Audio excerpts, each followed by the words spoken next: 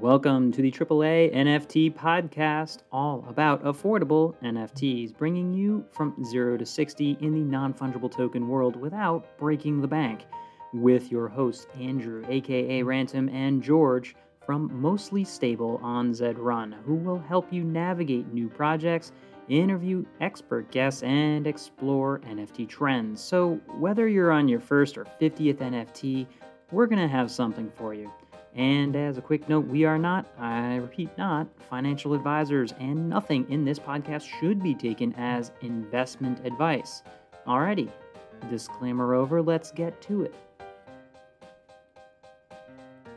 And this week on the All About Affordable NFT podcast, well, we're back remotely talking to each other, but we're going to be talking about your adventures at ETH Denver. I think I'm going to go with the title of this episode, Can't Spell Denver Without ETH, which, you factually need those E's. Fact check. Well, we'll get into that in a bit. I don't want to lead too far with that. There's not much new in my wallet. I don't know if you picked up any fun trinkets while walking around. Any a lot proof of attendance. Yeah, exactly. A lot of those. Otherwise, I did get my ticket for ETH Denver as an NFT, though it definitely did not solve the registration process. So that was a mess. Oh man! So blockchain efficient. You have it here. Our first little nugget. Blockchain did not fix the human queuing issue of conferences.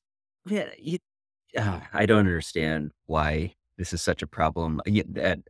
At these types of conferences, it really feels like this should get worked out. There are many places that bring in 40,000 people every night for maybe a sporting game or so, and they get them in and out. And they don't seem to run into these issues. I'm just remembering back. I was at a very different conference for nonprofit fundraising, and then getting a text from you being like just waiting in lines. I was like, waiting. Cool. There were some great things. We'll get to that. Yeah, we'll get there. But there's always some pros and cons, right? All right. Well, kicking into the news, I thought this was an impressive one to be thrown out there. Amazon NFTs, and hypothetically tied to real world assets. So a little digital play here. I'll be honest, 2 years ago, me would be jumping up and down saying, finally, everyone's going to be here because Amazon's getting into the NFT game. New, more jaded me.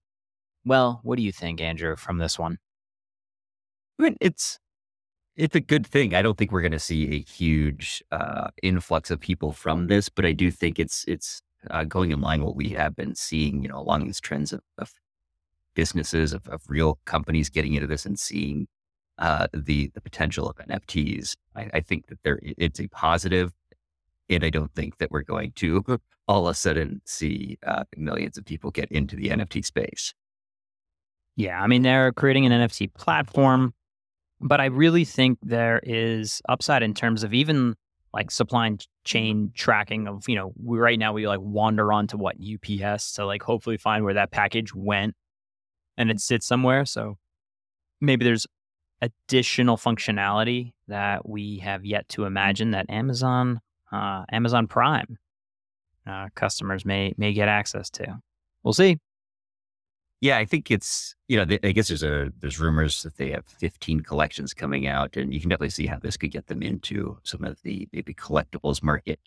Amazon, I would say, has some issues with, they have a huge catalog, but it is often hard to tell what is an authentic product. So I could definitely see some potential here if they can just start experimenting with this in different ways and maybe bring some, just give consumers and hopefully vendors some more insight into the sales on their platform. Yeah. All right, what else we got here? All right. Let's see. We've got so Neal Stephenson, the author of Snow Crash, first coined the term metaverse. Just had an auction for some of the manuscript from that from Snow Crash, and I believe there was 2 original manuscripts.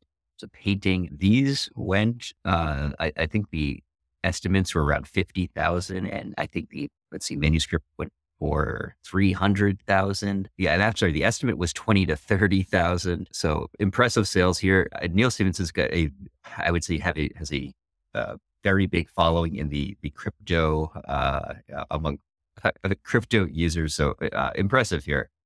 Yeah, I think pieces like this that kind of mark, actual metaverse history and the ideation around it. I get why this is getting what it's getting. There's like this hand forged Tachi Saya. It's like a beautiful looking sword Yes. thing here. Yeah, right. Sword one with an NFT. With an NFT. with I an didn't forget to mention NFT. that part. Sorry.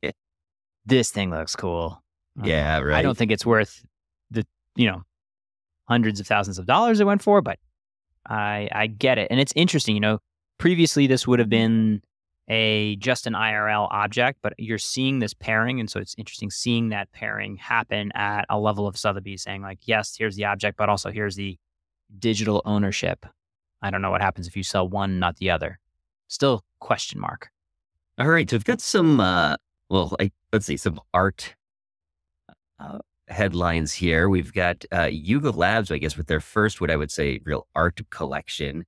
And this was done on the Bitcoin network with ordinals. So this, of course, it was Yuga Labs, so there was controversy around it. Part of this is due to the nature of Bitcoin NFTs, Bitcoin ordinals. It was a generative art collection. They look sort of like bubbles in various sizes and colors. So to participate in this auction, you had to actually send your Bitcoin over to Yuga, to a Yuga owned or Yuga owned and controlled wallet ahead of time, in order to bid, with the promise that they would refund all funds that were not used in winning bids. Obviously, not a very decentralized way to do it, and a lot of criticism was thrown their way for setting a very poor precedent for how to run an auction on the ordinals or in the ordinals universe. One of the quotes here from a technical fellow on Twitter that's part of the ordinal crew is said, Yuga is establishing a really bad precedence running an auction like this. Mm-hmm. And frankly, they're taking custody of bidders' Bitcoin with a promise to send back unsuccessful bids. And they'll probably do it, but this is a model is a scammer's dream. So, they made $16 million, but I don't know, in the grand scheme of things, like, let's just be clear. Last week, they did 7 million in sales for Otherdeed alone. I'm not sure if 16 million is a win for them for what this put out there or not, but I don't think they did this quickly, is what I'd say, right?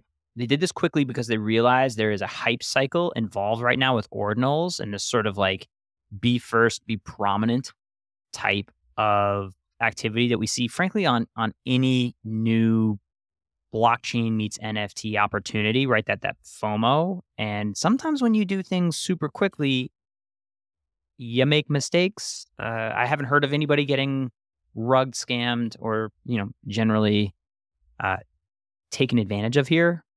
But I don't know if this is the, blockbuster they were maybe hoping for. Yeah, I don't know if the prices seem pretty impressive to me. The lowest bid, the lowest winning bid was about $50,000. That's about 2.25 BTC. The top bid was a little over 7 BTC for about 160,000. From a price standpoint, it certainly seems pretty impressive. And I know there's a lot of critics of Yuga here. And maybe this was putting it together quickly. I think there are some limitations of, not just the infrastructure that's built on Bitcoin, but being able to put a bid on chain as you can on Ethereum, I believe would be quite a bit more costly and time consuming. So I can see how running an auction would present some unique challenges on the Bitcoin network versus Ethereum. Anyway, getting on, we've got more art here. We've got Claire Silver, one of the more prominent AI artists out there. She has her latest collection premiering at the Louvre in Paris. This is big. We've had a few forays of NFTs into some traditional art museums recently, and this is really cool. I mean, we've talked a little bit about AI art, and it's really really coming along, and Clara Silver is definitely at the forefront of that. So it's great to see her getting recognized here. So I'm curious, like if you wanted to pick up a Claire Silver piece, like what would be your approach to figuring it out? Well, well, I guess I would look at what she has for pieces out there. I know that she was one of the first. She had one of the first three collections on the Rareable, right? well, I was going to say the AI art collection where Pindar had his Van Arman, collection. yeah. Pindar, yeah. So she had one of the first three. What's brain? I'm blanking.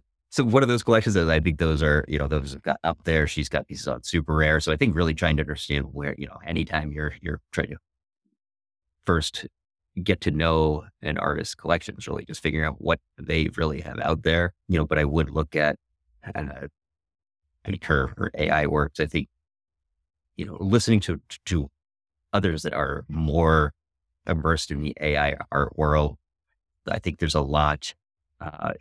There's just going to be a lot that develops quickly here, most likely, and that we're going to look at some of these early pieces as relatively rudimentary pretty quickly. So I think it'll be interesting to see the development and to also see how people are experimenting and developing both their own skills and using the technologies that come along, and the way that she's been interacting with this from the start with it and making NFTs of her works. I think will give collectors a great opportunity to take snapshots of different points of her career and the technologies that are available and what's being done to see how that's changing. Yeah. I couldn't actually even it's kind of interesting. I went to her site. I was trying to go through her Rareable elements. There's there's nothing on sale. Just there was nothing listed at all. Yeah. There's nothing listed there. It's actually kind of hard to tell. Raindrops is the one that I was trying to come up with earlier. I don't know what that collection was at. That was one that, unfortunately, I think neither one of us picked up. Of course not. Early on. Let's see where that Genesis was her collection there. So it's technically, let's see, the third collection on the Braindrops. Yeah, the Braindrops one. But it was also the smallest of those three. I'm sorry, that's the floor. 22 ETH, I think. There you go. Is the floor there? Wow, that's impressive.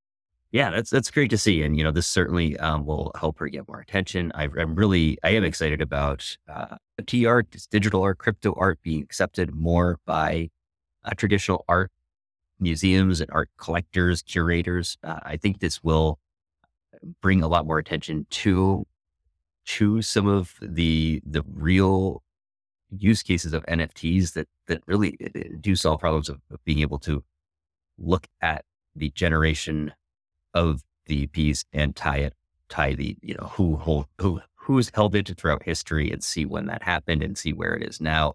It's a huge improvement over what the art world has had. Well, yeah, that sort of chain of ownership is real. And then I think it's also exciting that, as you collect these artists and you just get one of those moments where, oh yeah, I'm going to be at the Louvre, or as Americans say, Louvre. That's the pronunciation, by the way, for Americans, just so you know. And yeah, right. Sorry, it's fun though. That's back to the fun side of things. And then rooting for an artist, rooting for your team, you'd be like, oh my gosh, honestly, we were talking about Braindrops and getting into it, and we were one dart throw to the left, frankly. Yeah. Talked about it on the podcast. That's fine, but that's part of the game. That's really exciting that we were shopping in that pool. We were telling you all to go shop in this pool of artists at these different points. And I think that's part of the fun and exciting for the next wave of NFT hysteria to come. All right. And another art piece is just pretty much news of a big sale. Christie's had an auction. This was for a Fidenza number 724. So This one in particular has very small lines on it. It had been getting a number of impressive bids since over the past few months, or even longer than that. This ended up selling for $440,000. So this was sold in USD, or the sale was conducted in USD. And I think I don't know, in a way you think that maybe it'll be under the radar or something on this other, where it's taken out of kind of where the people that value it the most are more likely to see it. And still, this, the buyers found their way to Christie's. Remember, this is a bear market, folks. This is a $440,000 auction for this Fidenza. Very impressive. I mean, we're saying bear market, but also let's just keep in mind that NFT sales in February were the highest that we've seen since last May, and they topped $2 billion. Now, I know what you're going to say. You're like, let's not blur the numbers too much. Oh, nice. Yes. Look at that sick dad joke pun in there for the win. Yeah, you're welcome. 2 billion is still a big number, and we haven't seen that again in a year since the Terra collapse, popped a bubble. So I don't know, maybe signs of life here, but certainly there's a lot of fuzz. And I'm somewhat joking when I say this is a bear market. There's still activity here. We have seen that NFTs in particular have seemed to have a little bit more life to them than some other areas of maybe DeFi over the past few months. And man, pictures really get collectors going. That's a serious sale. It's great to see. Let's see. We've got more businesses, more companies getting into this because they see money. We've got Getty Images releasing their first NFTs in partnership with Candy Digital. Candy Digital has worked with, I know, Major League Baseball, I believe some other sports companies as well in the past. As far as I know, this is their first one outside the sports world. I could be wrong about that, but man, you got to think Getty's got some, they have a huge library. They are very happy to capitalize on the images in that library. So it seems like a pretty obvious match here. This is really, I'll go with kind of disturbing to me, because I think when artists, photographers sold these images, I don't know if they could have forecasted, projected all of the rights therein, right? Like, this is their artwork back in the day. And I think it's one thing sure, it's going to go on a magazine cover and Getty gets a take. I'm not sure how much goes back to the artists, but if you're looking at how they're putting together collections of iconic images from famous photographers from the 1970s, there's some really, iconic pieces being put together here, depicting folks like Elvis, Bruce Springsteen, Rolling Stones, Jimi Hendrix, many more. I'll be honest, it's interesting, especially because they're saying the prices are going to range from $25 to $200. So one of the things, if you're going to be hunting in this market, I would say don't just buy the picture simply because it's a picture, but I would say pay attention to as much, if not more, the provenance of the photographer. Put in another way, who's the Ansel Adams of these images, right? There's an Ansel Adams in here. I'm not brushed up on my 1970s famous photographer series, but worth a touch of research. There might be a gem in there. Yeah, I would look at it more. I mean, Candy Digital, I think, has, for the most part, been willing to meet demand. I would look at it very much as a collector item, maybe not that will appreciate, at least not very quickly. At least that's my impression. I'm not getting into that. So Candy usually sells as many as the market will bear. Seems to be 10 more, 10 and then 10,000 more. Okay. Yeah, right. So we've got, there's lawsuits coming from some of the celebrities that were pumping Bored Apes and other NFTs. I guess Bored Apes are the ones that come to mind in particular. Jimmy Fallon has been asked to be excused from testifying in a Bored Ape. I guess this is actually a trademark case. I maybe misread something about this. Oh yeah, it is. So it is the Ryder Ripps trademark case. So I forgot they had two different lawsuits going on. They've got the one where writer rips the artist created another lawsuit. I mean, another collection using the same, pointing to the exact same images as, or as we've discussed, the images are actually posted off chain. So he just made a collection pointing to these. So they have tried to subpoena Mr.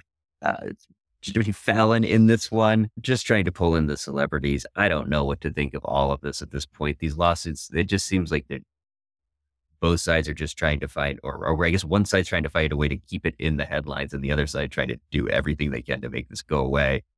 Are you tired of Yuga yet, or what, George? Yeah, I truly am kind of exhausted by it. I do think one of the net effects of this is turning off celebrities from getting involved with this, because one, even if it was free ? Or paid for ? Which is the real reason Jimmy Fallon should be testifying in a court of law, frankly. That's what I originally thought. And then we got into it. I'm like, it's that BS. Look, the headaches involved with this, hopefully I'll come back to. If you are a celebrity, you must disclose when you are pumping your own bags and when you've been paid to say words, like plain and simple. But this is not making, I think, any celebrities run back into the fray. And I think that is fine. Yeah, right. Actually, that sounds so bad. All right, we got a couple new, or not new, returning NFT festivals going on in March. Miami NFT Week is coming up.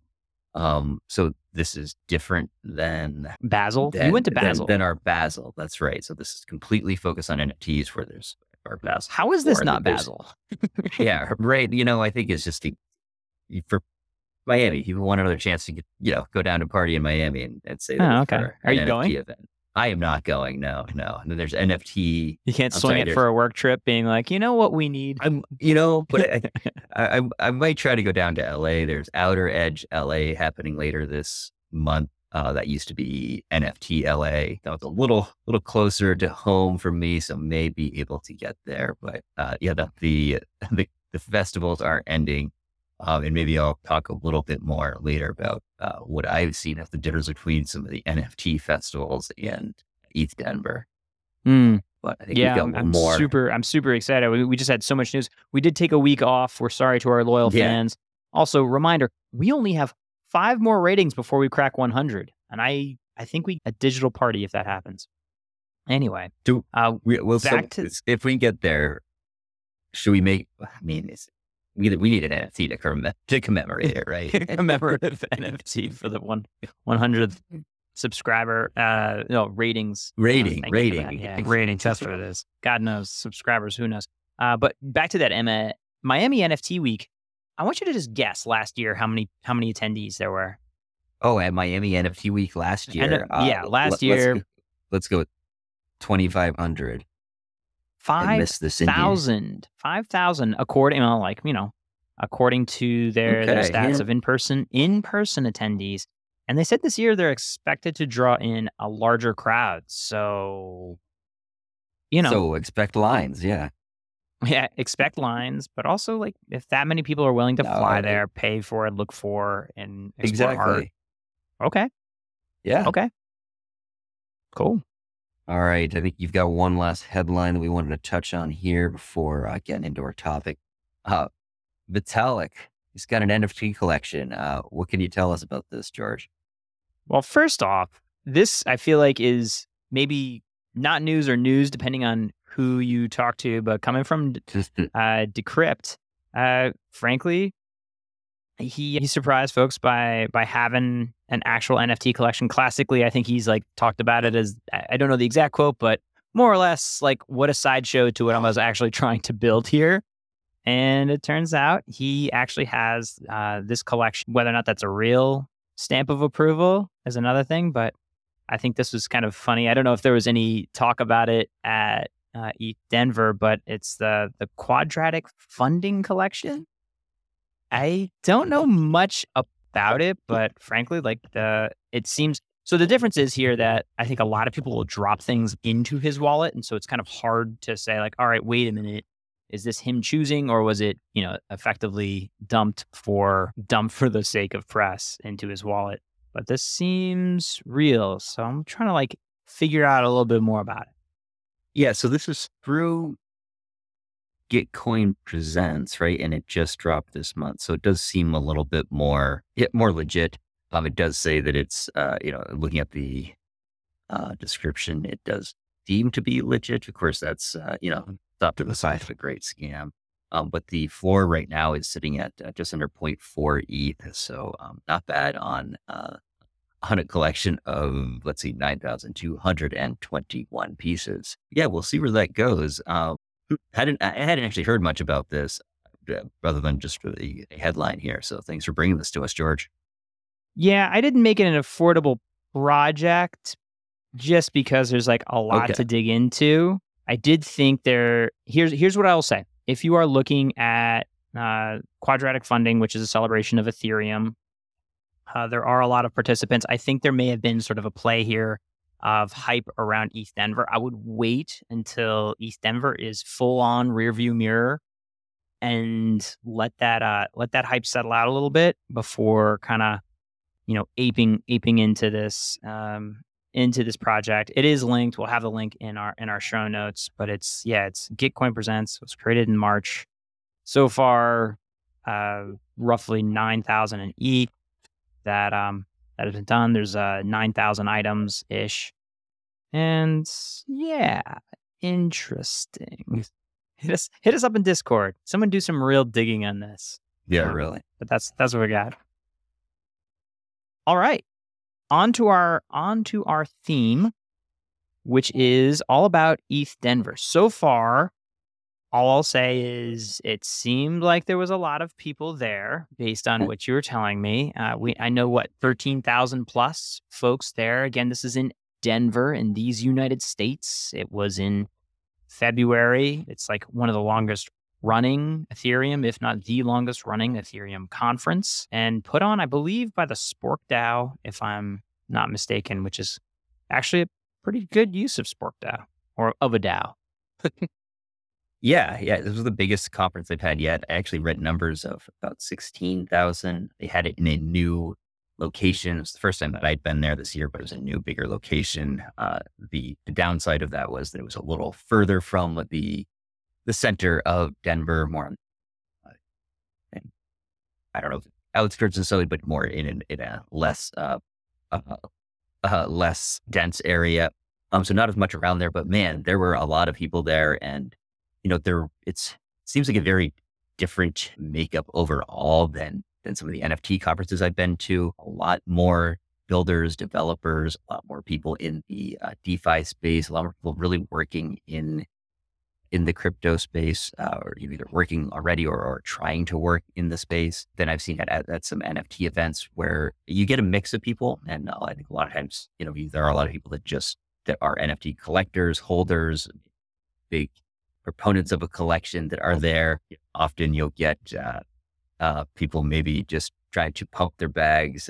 You certainly get that at these events of people trying to say what's great about their project, but it's usually backed up a little bit more by some sort of technical prowess, or at least trying to say that their product does something different more than what we've seen at in the NFT space of we throw better parties, or if you come here, well, you might get a chance to potentially get a new, more limited edition NFT. And again, of course, that's done at every part of crypto. You got to make people think that there's potentially more to come if you participate, but it wasn't as heavy on that part. Definitely more about what people are building, what's going on. There's a lot of interest from I'd say more traditional companies in the space, and that's a really positive thing, I'd say.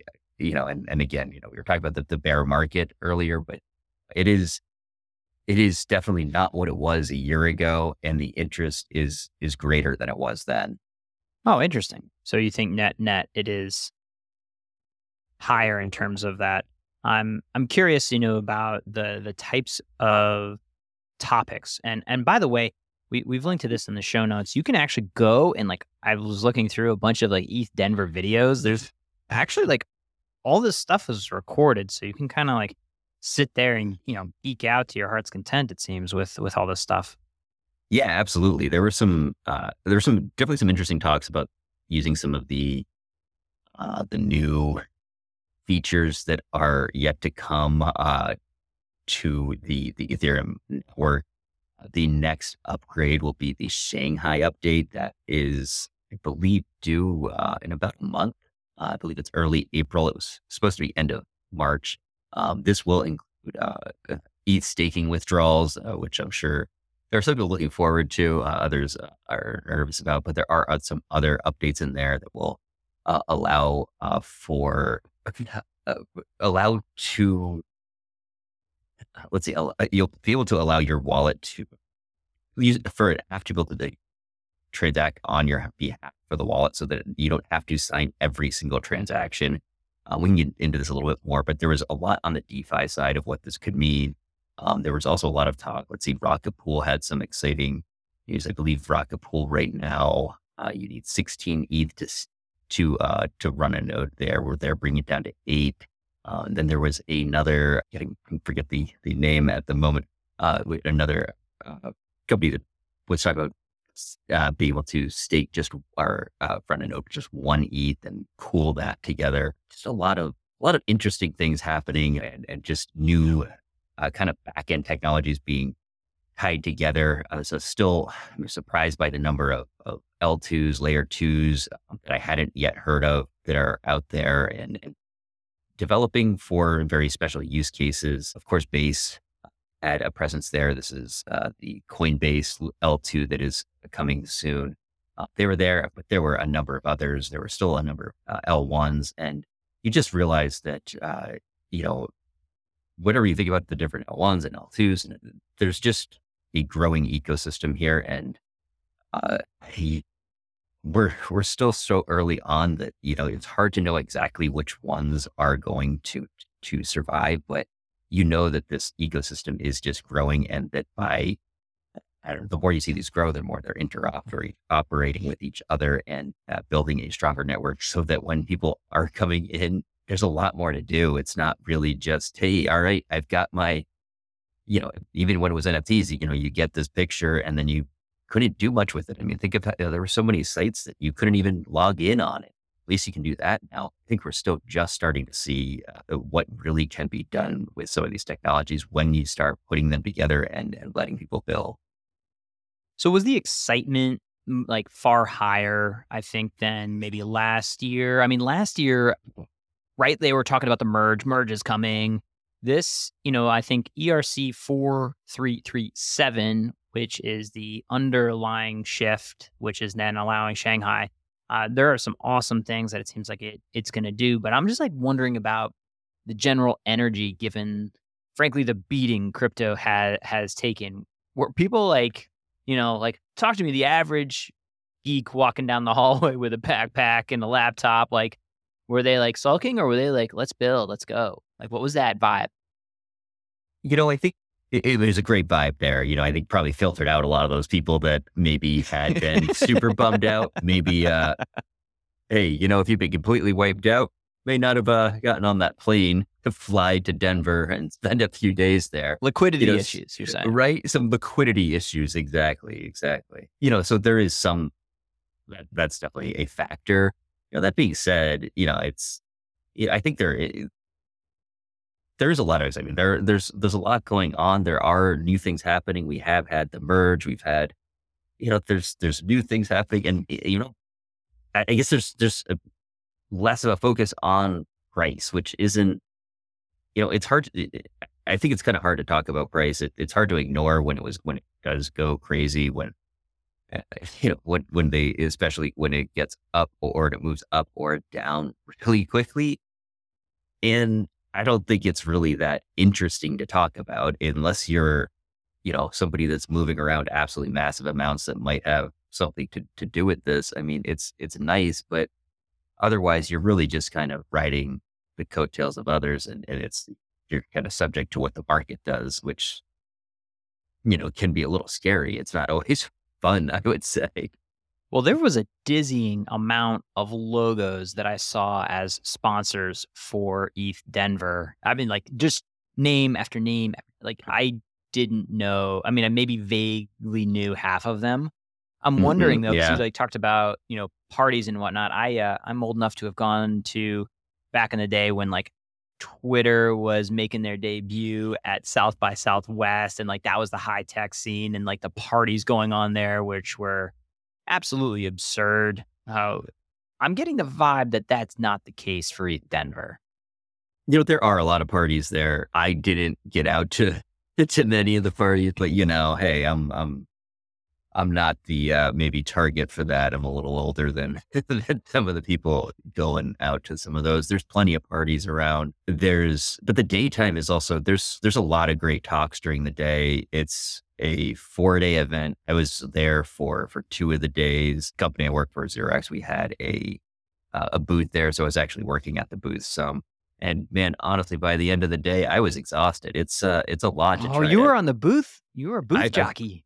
Well, I was, only had to do a few hours at the booth each day, but really then trying to get out, even see people that I know from other companies that either stop by their booth or just trying to find people, but then trying to get something out of some of the talks and get around. It was a little hard to hear some of the talks, but so you really have to try to hustle to get towards the front. I found to be able to hear well. So, but there's a lot of good. Just a lot to take away from that. So I spent less time at events outside of the conference versus other conference versus something like that. But it was definitely like a post-event scene, you would say. Yeah, there's plenty of that. I noticed, we had team dinners, and I noticed that there were I noticed that there were other companies doing similar things, but then, there were also a lot of things that, they weren't starting until 9:00. And if they don't start till then, I'm probably up in go. I'm not there for that. Yeah. Well, I imagine like walking around the exhibition floor with all of those booths would have been a front row seat to, frankly, a lot of interesting tech and what people are building. As you walk through there, you're seeing dApps, you're seeing NFTs, you're seeing layer 2, you're seeing layer 1, which is kind of funny that you'd be there, but yeah, what are the buckets? And were you surprised by any of the buckets that as you walk through, you're like, really? You're here, but you sell pickled shrimp? Not a thing. Why I said that. Deloitte was there. That one surprised me. They, if you're not familiar, they are one of the 4 major consulting firms, and they, as far as I know, don't have much of a crypto presence at this point, and they may be trying to figure out how to get into it. They did have an NFT/gaming/metaverse section that, let's see, the booths that I can remember, the showcases that I can remember, World Wide Web had a pretty interesting offer of if you could beat something and there was a chance to win $1 million or something. As far as I know, that didn't happen. I think I hope we would have heard about that if that had happened, but there weren't as many. Yeah, there weren't that many NFT. It was mostly gaming type of NFT companies that were there, not any NFT platforms that I saw, or really any types of, let's see, I don't know, maybe analytics or analytics tools or different NFT collector tools, anything on that side, more on the more metaverse based NFTs, things like that. So little surprised that there wasn't more there, especially with Vitalik coming out with his collection, somewhat joking. The other thing that I noticed, there were a good number of law firms, and some of them didn't even seem to brand themselves all that much for crypto. They were just there, they might have said something about it, but they recognize that there's a growing need for legal representation in crypto. See your lawyers sitting there being like, and we know that you're going to be sued at some point. Come to Papa. Yeah, exactly. Someone's like, say, damn it. Someone had a good one of, when you are going beyond code is law or something like that, beyond the idea of, just whatever goes within the Ethereum landscape is valid since it's in the code. We've talked about how that doesn't really work many times. And, I think there's still a lot of people that are going to find that out. Yeah, we'll see, right? I do want to go back to ERC 4337, which really rolls off the tongue like a, I don't know, peanut butter sandwich. Yeah, right. So number one, what I like here and what it means kind of for NFTs, and I think we deserve to cover this again in more robustness, but like I'm excited because one, it recovers lost private keys. So it uses this like social recovery system, which is fascinating. I'm not going to pretend to understand it. I'm going to be doing more into it, but one, like this like password retrieval, which frankly is like the number one use case of like every single website that has a login. What people are doing is I forgot my password.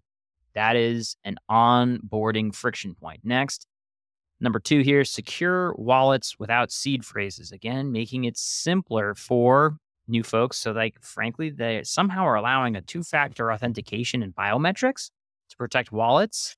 And again, it's, I think, in part because it is a part like wallet contract hybrid made by, brilliant freaking people that have done this hopefully the right way. But something smart happened, and now it's going to be easier to deal with those seed phrases. Number three, they'll have automated trading, which means, bots, filters, ways of saying I don't want to spend over X in this given month. So it could even be a protection. So let's say you like have a fat finger and you have 10 ETH in your wallet, but you accidentally press a button and it goes over your threshold. Maybe it stops you. Maybe you can, program things, but AI trading is an option. Smarter yield farming, because I don't even know. Like there's like a lot of interesting things when you get into automated trading, because right now we have to click, sign, pay gas, get something through, and automated trading opens up a whole suite of things. Number four, gasless transactions. And I think I get like, it's not gasless so much as like it can be paid for you by somebody else. Like someone else can pay your gas for doing a thing, which means it'll reduce friction, which frankly, if I were, I don't know, somebody betting the farm on Flow, which is one of those other layer ones that, has made it simple for people to do very low, no gas interactions. Like if this is something like where a company comes in and says, for example, Starbucks, like everything you want to do with us, gasless, because we're just going to cover the gas.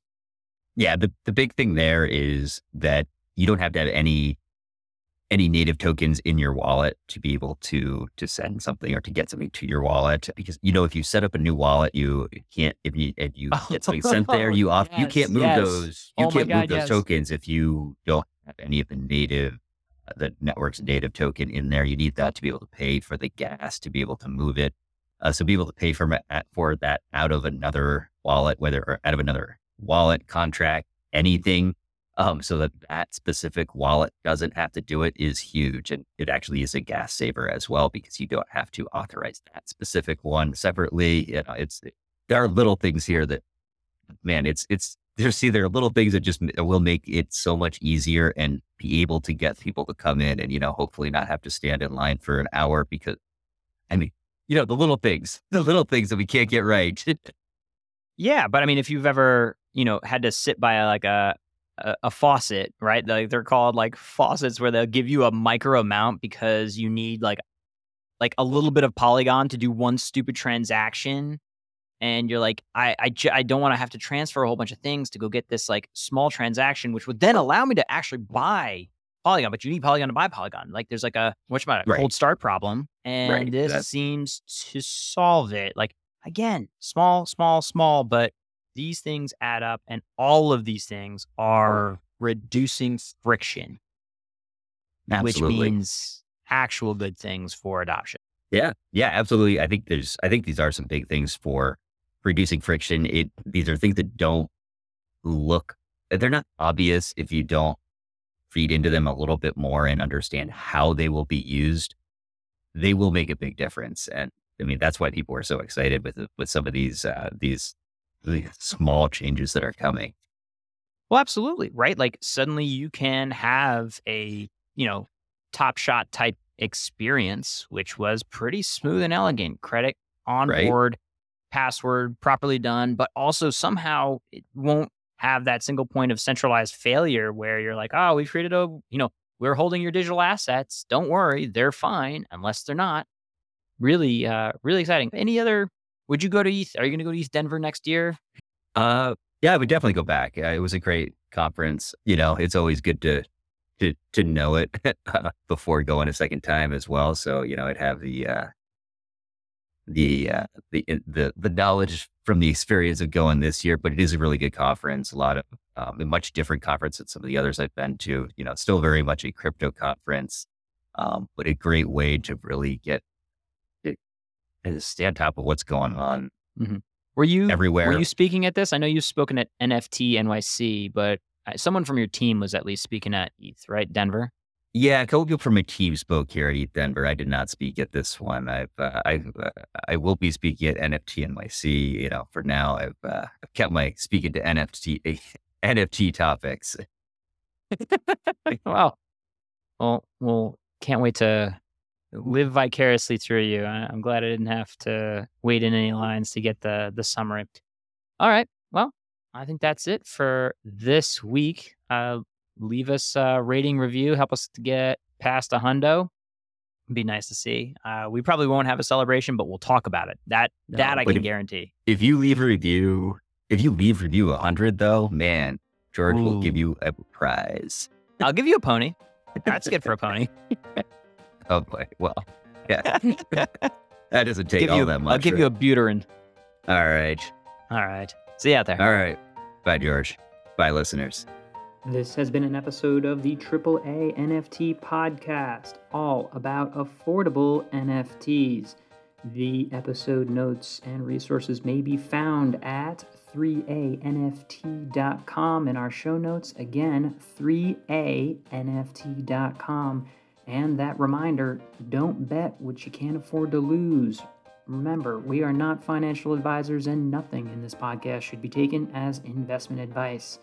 Thanks for joining us. Hope you learned something.